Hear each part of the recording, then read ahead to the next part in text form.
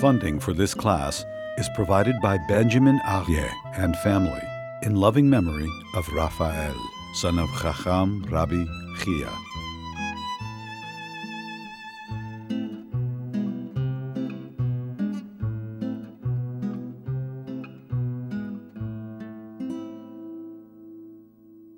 You could say that Jews invented prayer. The patriarchs were the ones who basically, the first ones who prayed and instituted prayer. The whole concept of prayer is a very Jewish concept. Today we're going to continue with the introduction. We left off with 10 questions, which we're going to cover today. Firstly, what is the word tefillah, or as we say in the vernacular, davening? What does davening mean? What does the word tefillah? What's the definition? Why, when we pray, do we physically face Jerusalem? Why a minyan? Why do you need a minyan? Why do you need 10 men? Why not daven alone? Why daven in a shul? What's so special about a shul, a synagogue, a Beit HaKnesset?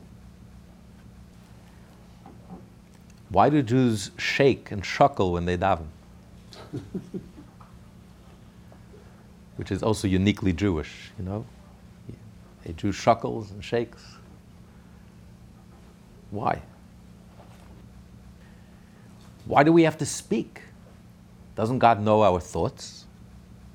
Why can't we just silently pray in our mind?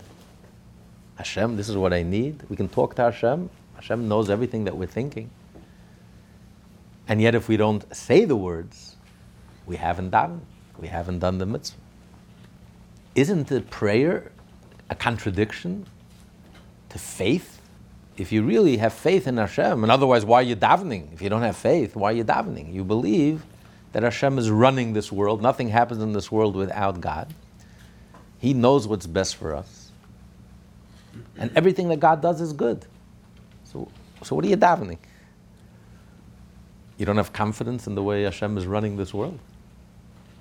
Alter Rebbe once had a discussion, the first Lubavitcher Rebbe, with two of his colleagues, Rabbi Levi Yitzchak of Berditchev and Rabbi Zusha of Anipol.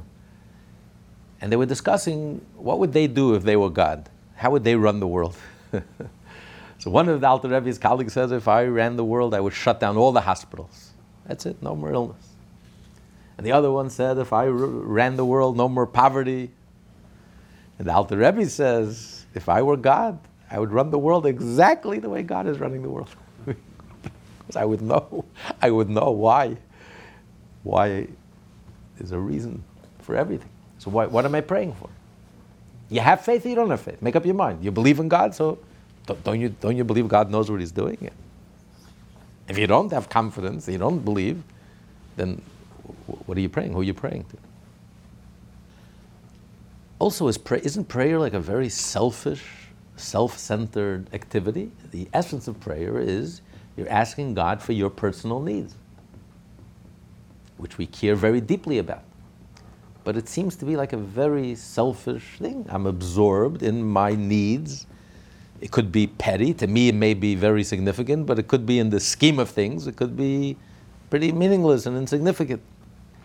And yet that is the mitzvah. The mitzvah is to pray, to petition to God for your needs, to ask Hashem for all your needs. So here, on one hand, prayer is so lofty, and prayer is so central, and prayer is called service. You're serving God. What do you mean, I'm serving God? It's self-serving.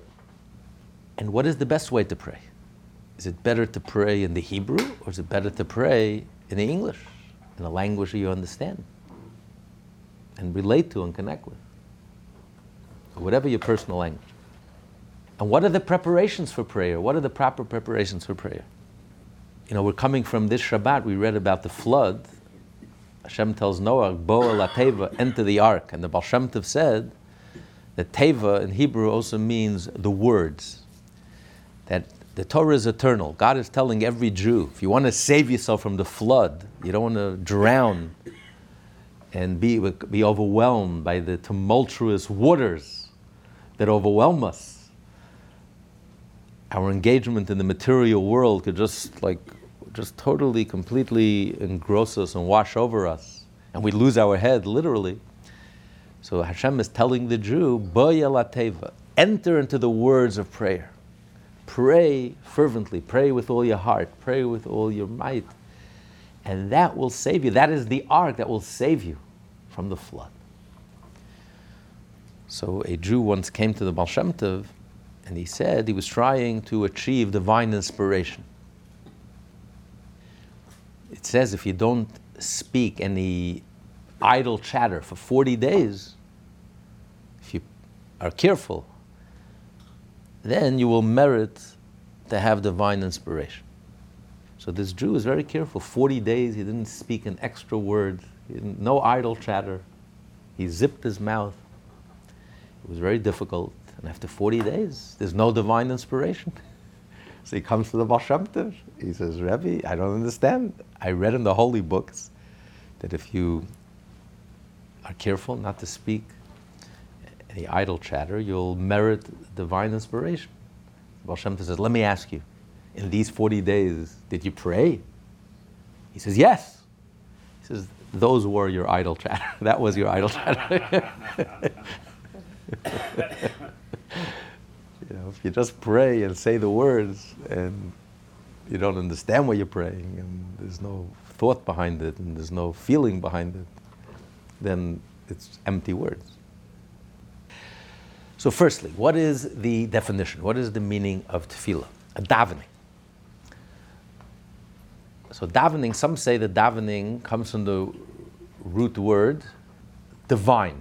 Davening is Yiddish. We say to daven, right? To daven. It comes from the divine, because davening is your interaction with the divine, with Hashem.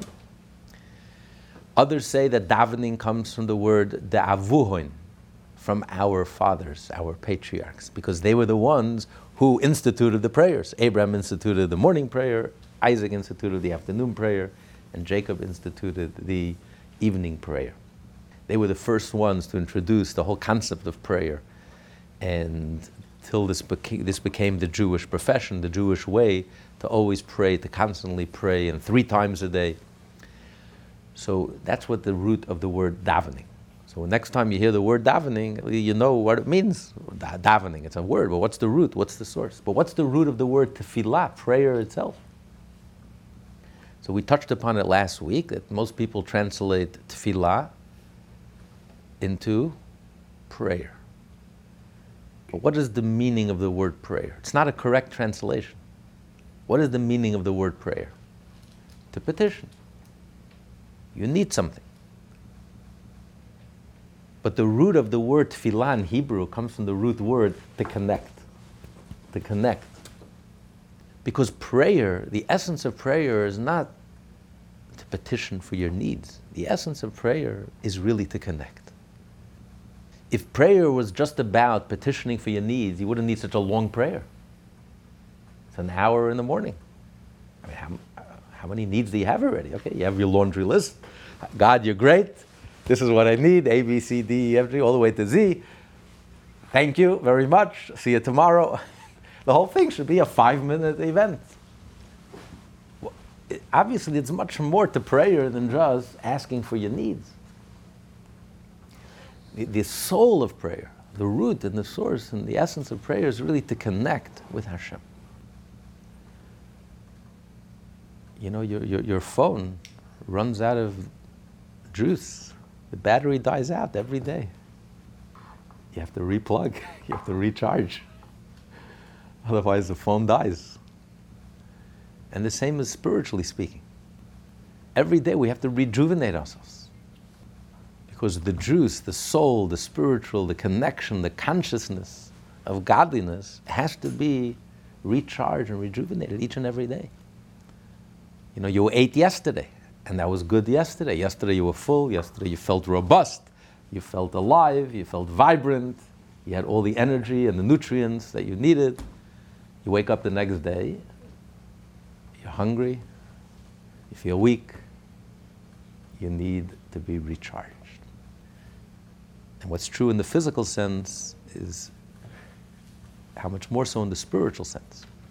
So every day you need to recharge, to reconnect, to focus, to center yourself,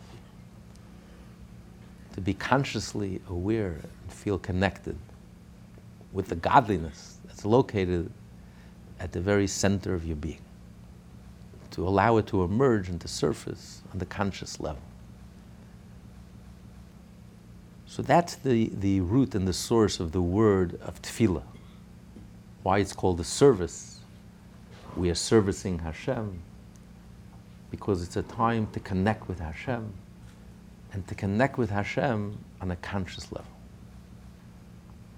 Until your mind and your heart, until you can experience godliness, till it's something that you connect with and relate to, and it inspires you, and it becomes a force in your life. It becomes a reality in your life. Well, godliness becomes a reality in your life. Because we all have that faith deep down, subconsciously. But the challenge is to bring it to the forefront, to bring it to our consciousness. Deep down we all want to be healthy, but it's not a reality in our lives. Because 90% of the time, 90% of us actively lead unhealthy lives. So we know deep down, it's a truth. Deep down we want to be healthy, and we'll do anything for our health. But it's not a force in our life. It's not a reality. Consciously, it's not a reality. We don't make decisions based on that truth because we don't feel it. We don't experience that truth. So truth needs to be brought to the forefront. You have to consciously bring it to the level of awareness, which leads to an emotion, leads to a conviction, leads to a strongly felt conviction that can guide you and guide your behavior and guide your choices. And that's what prayer is. Prayer is that time when you consciously plug in, consciously rejuvenate, recharge, until your juices are flowing, until you feel, you can sense godliness, you can sense truth, and it becomes a reality in your life. Why do we physically face Jerusalem? Well, ever since God chose Israel and Jerusalem, and within Jerusalem, the Temple Mount, and within the Temple Mount, the Holy Temple, this is the place where God's Shekhinah, God's presence, is manifest. And when King Solomon built the temple, he prayed, and he called it not only a house, a holy house, a temple, a holy place, but a house of prayer. He said that all prayers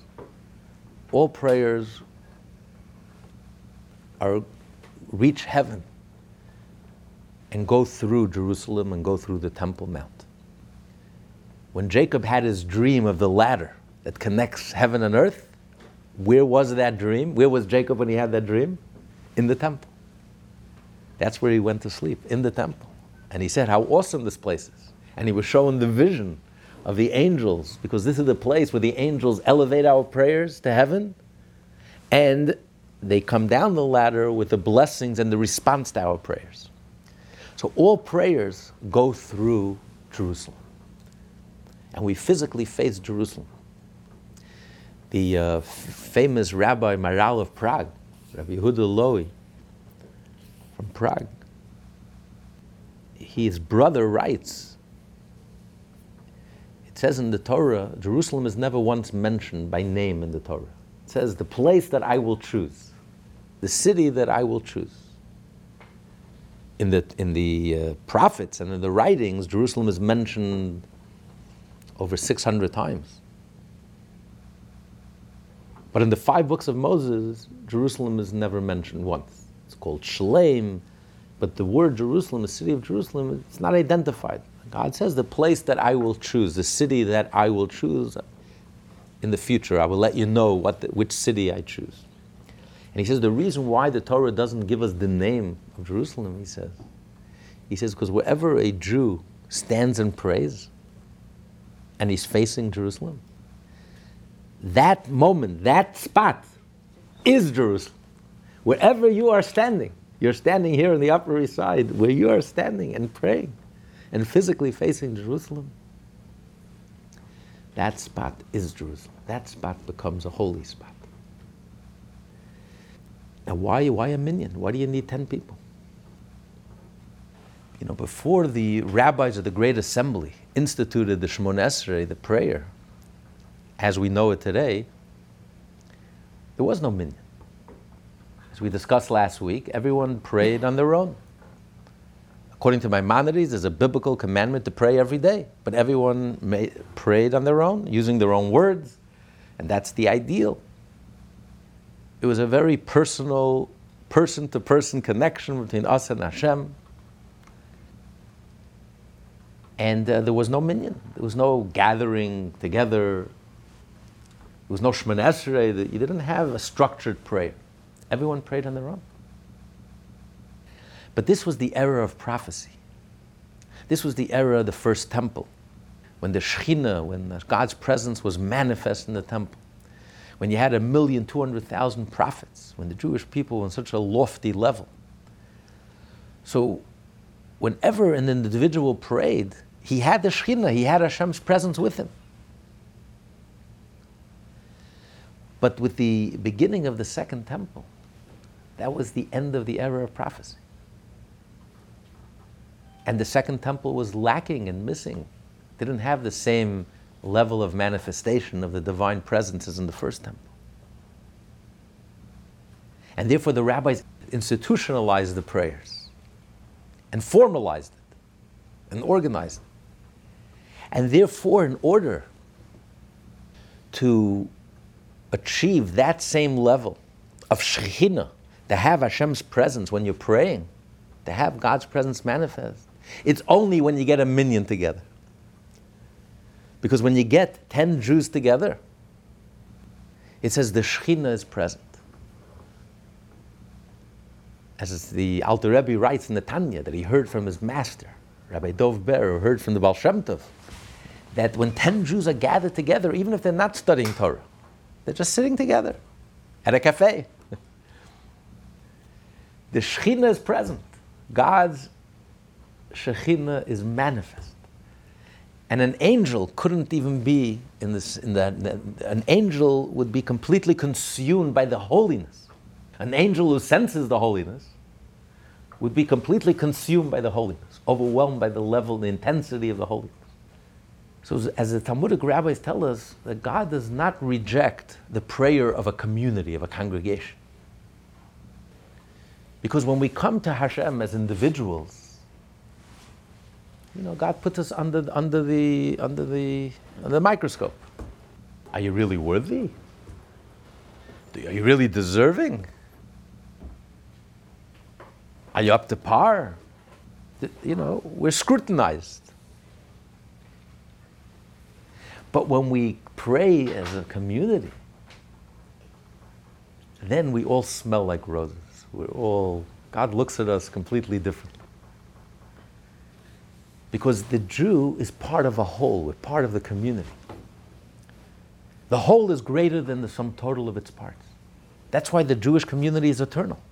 The individual Jews, there were many Jews who fell by the wayside and got lost, unfortunately. Assimilated, got lost. It's like a dance. The dance is eternal. The circle continues. That's eternal. The Jewish whole, Klal Yisrael, the Jewish people are eternal. But the individual,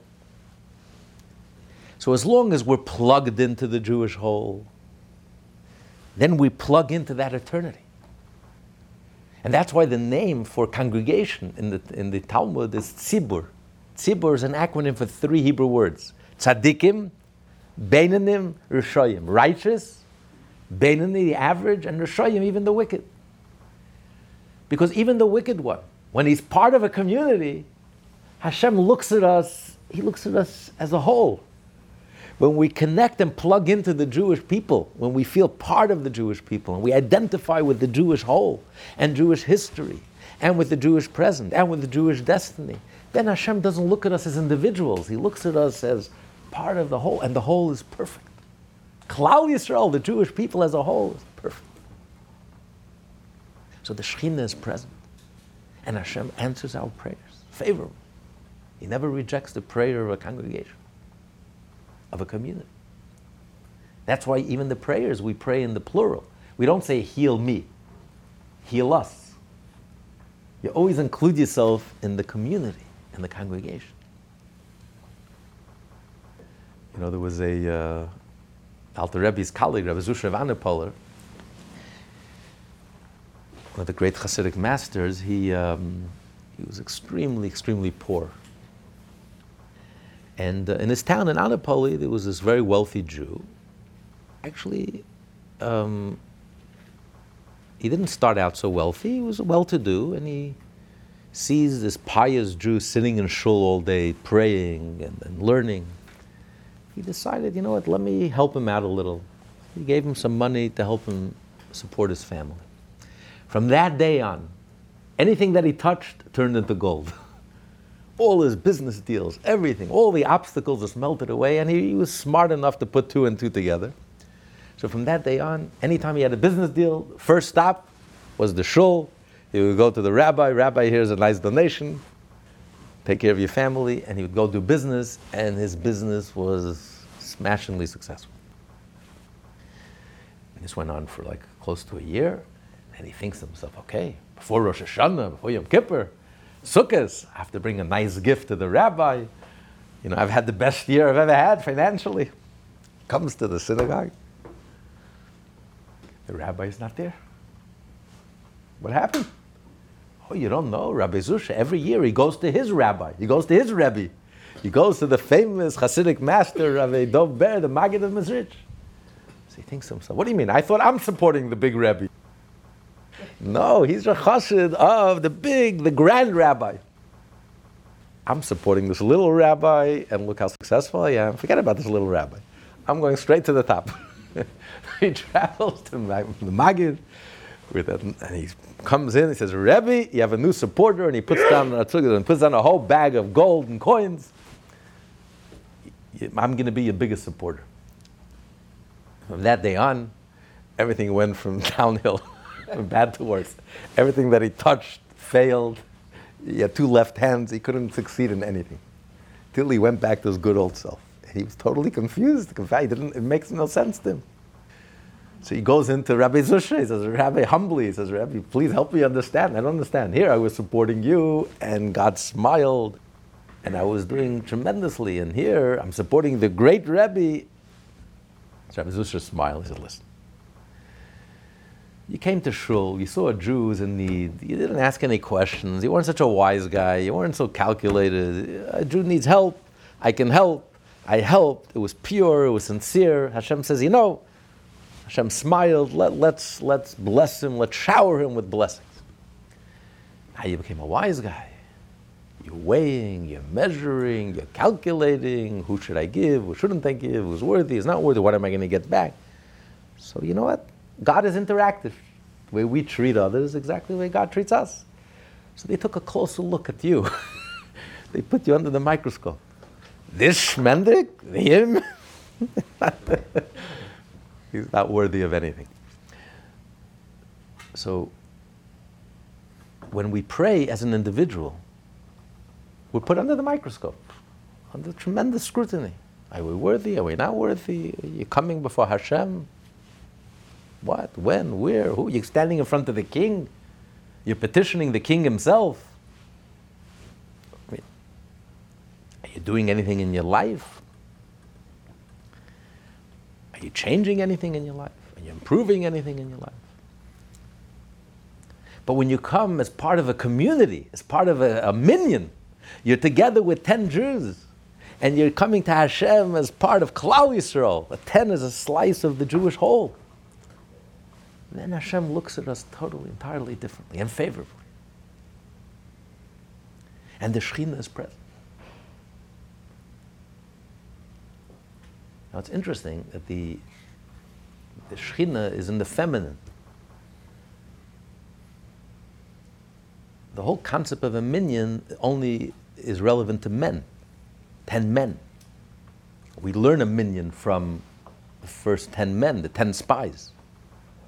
When 10 Jews got together the first time and they went to Israel and they came back with a terrible report and they blew it and they messed it up so terribly, we're suffering until today.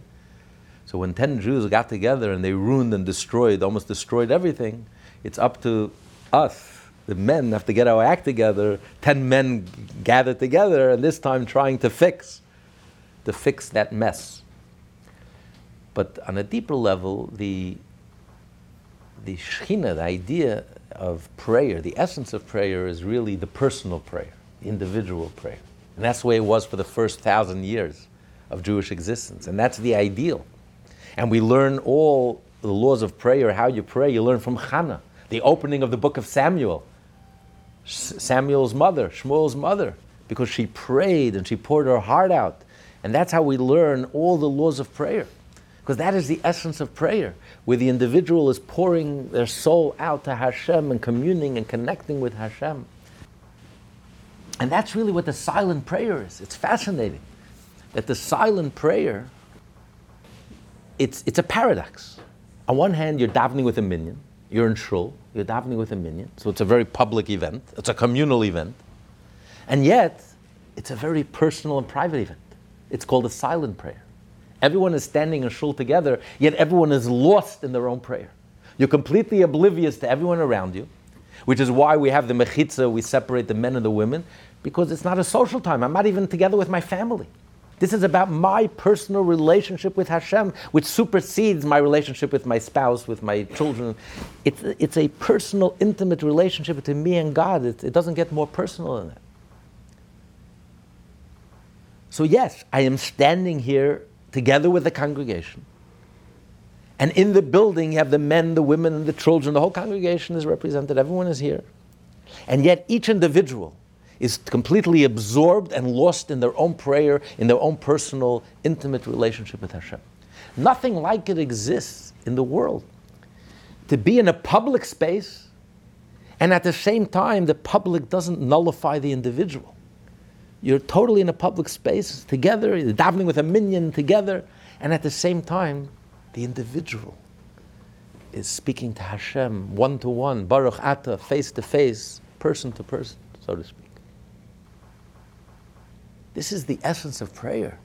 And that's why the woman embodies that personal connection with Hashem, the pouring out of her soul, that personal relationship with Hashem. So she doesn't need that minyan. That's not the essence of the prayer. The minyan is more the formal part of the prayer, the structure of the prayer. But the soul of the prayer, the essence of the prayer, this we learn from the woman, we learn from Hannah how she prayed. And every woman, that's the essence of her being. The relationship with Hashem is so personal, so intimate. And it's like a real marriage and relationship. That's really the soul of prayer. So even in the setting of a congregation and in shul and the communal setting and even in this formalized setting, the essence and the highlight is the silent prayer, the personal connection that we make with Hashem. Each and every one of us makes with Hashem. But in general, the whole concept of a minyan is a uniquely Jewish phenomenon. Amongst non-Jews, you don't have a concept of a minyan. 10 non-Jews do not make a minyan, a korban. Because you may have 7 billion people, but you have 7 billion different stars, planets, universes. You know how distant one star from the other is? You know the closest star, how 2-3 light years away? Take you 80,000 years to travel from here to the closest star. And there are trillions and zillions of stars. Every human being is like a star, is a world apart. Yes, we may have connections with each other, but ultimately it's a superficial connection. Every one of us is a world apart. So you may have 7 billion people, but you have 7 billion, in a true sense, isolated worlds. The Jew is the exception. With the Jew, even though 2 Jews, 3 opinions, and we have nothing external in common. You have Ashkenazic Jews and Sephardic Jews and every type of Jew you can imagine. But when it comes to the core and the essence, we are one. We are truly, absolutely one. What makes us Jewish is we have a Jewish soul, we have a divine spark, we have that piece of the divine essence in us. And we all have that same Jewishness, that same core and essence. So the idea of that connection, when 10 Jews get together, it is a genuine connection. It's not a superficial connection. It's It's a genuine connection at the core level, at the deepest level. And that's why sparks fly. When 10 Jews get together, you have a minyan, you have the Shekhinah is present. So when a Jew prays, it's not only that it's symbolic. We're remembering the temple. We're remembering the time, the service in the temple. And today we don't have a temple, so we have a substitute for it. We have prayer. When a Jew prays with a minyan and he's coming together, we are reenacting the temple. Whatever happened in the temple is happening today. Because when 10 Jews are together, the Shekhinah is present, just like God is present in the temple. When they offer the sacrifices, when 10 Jews get together, God is present at that moment, right then and there. It's manifest. So whatever happened in the temple is happening today. When Jews get together 3 times a day in shul and daven together.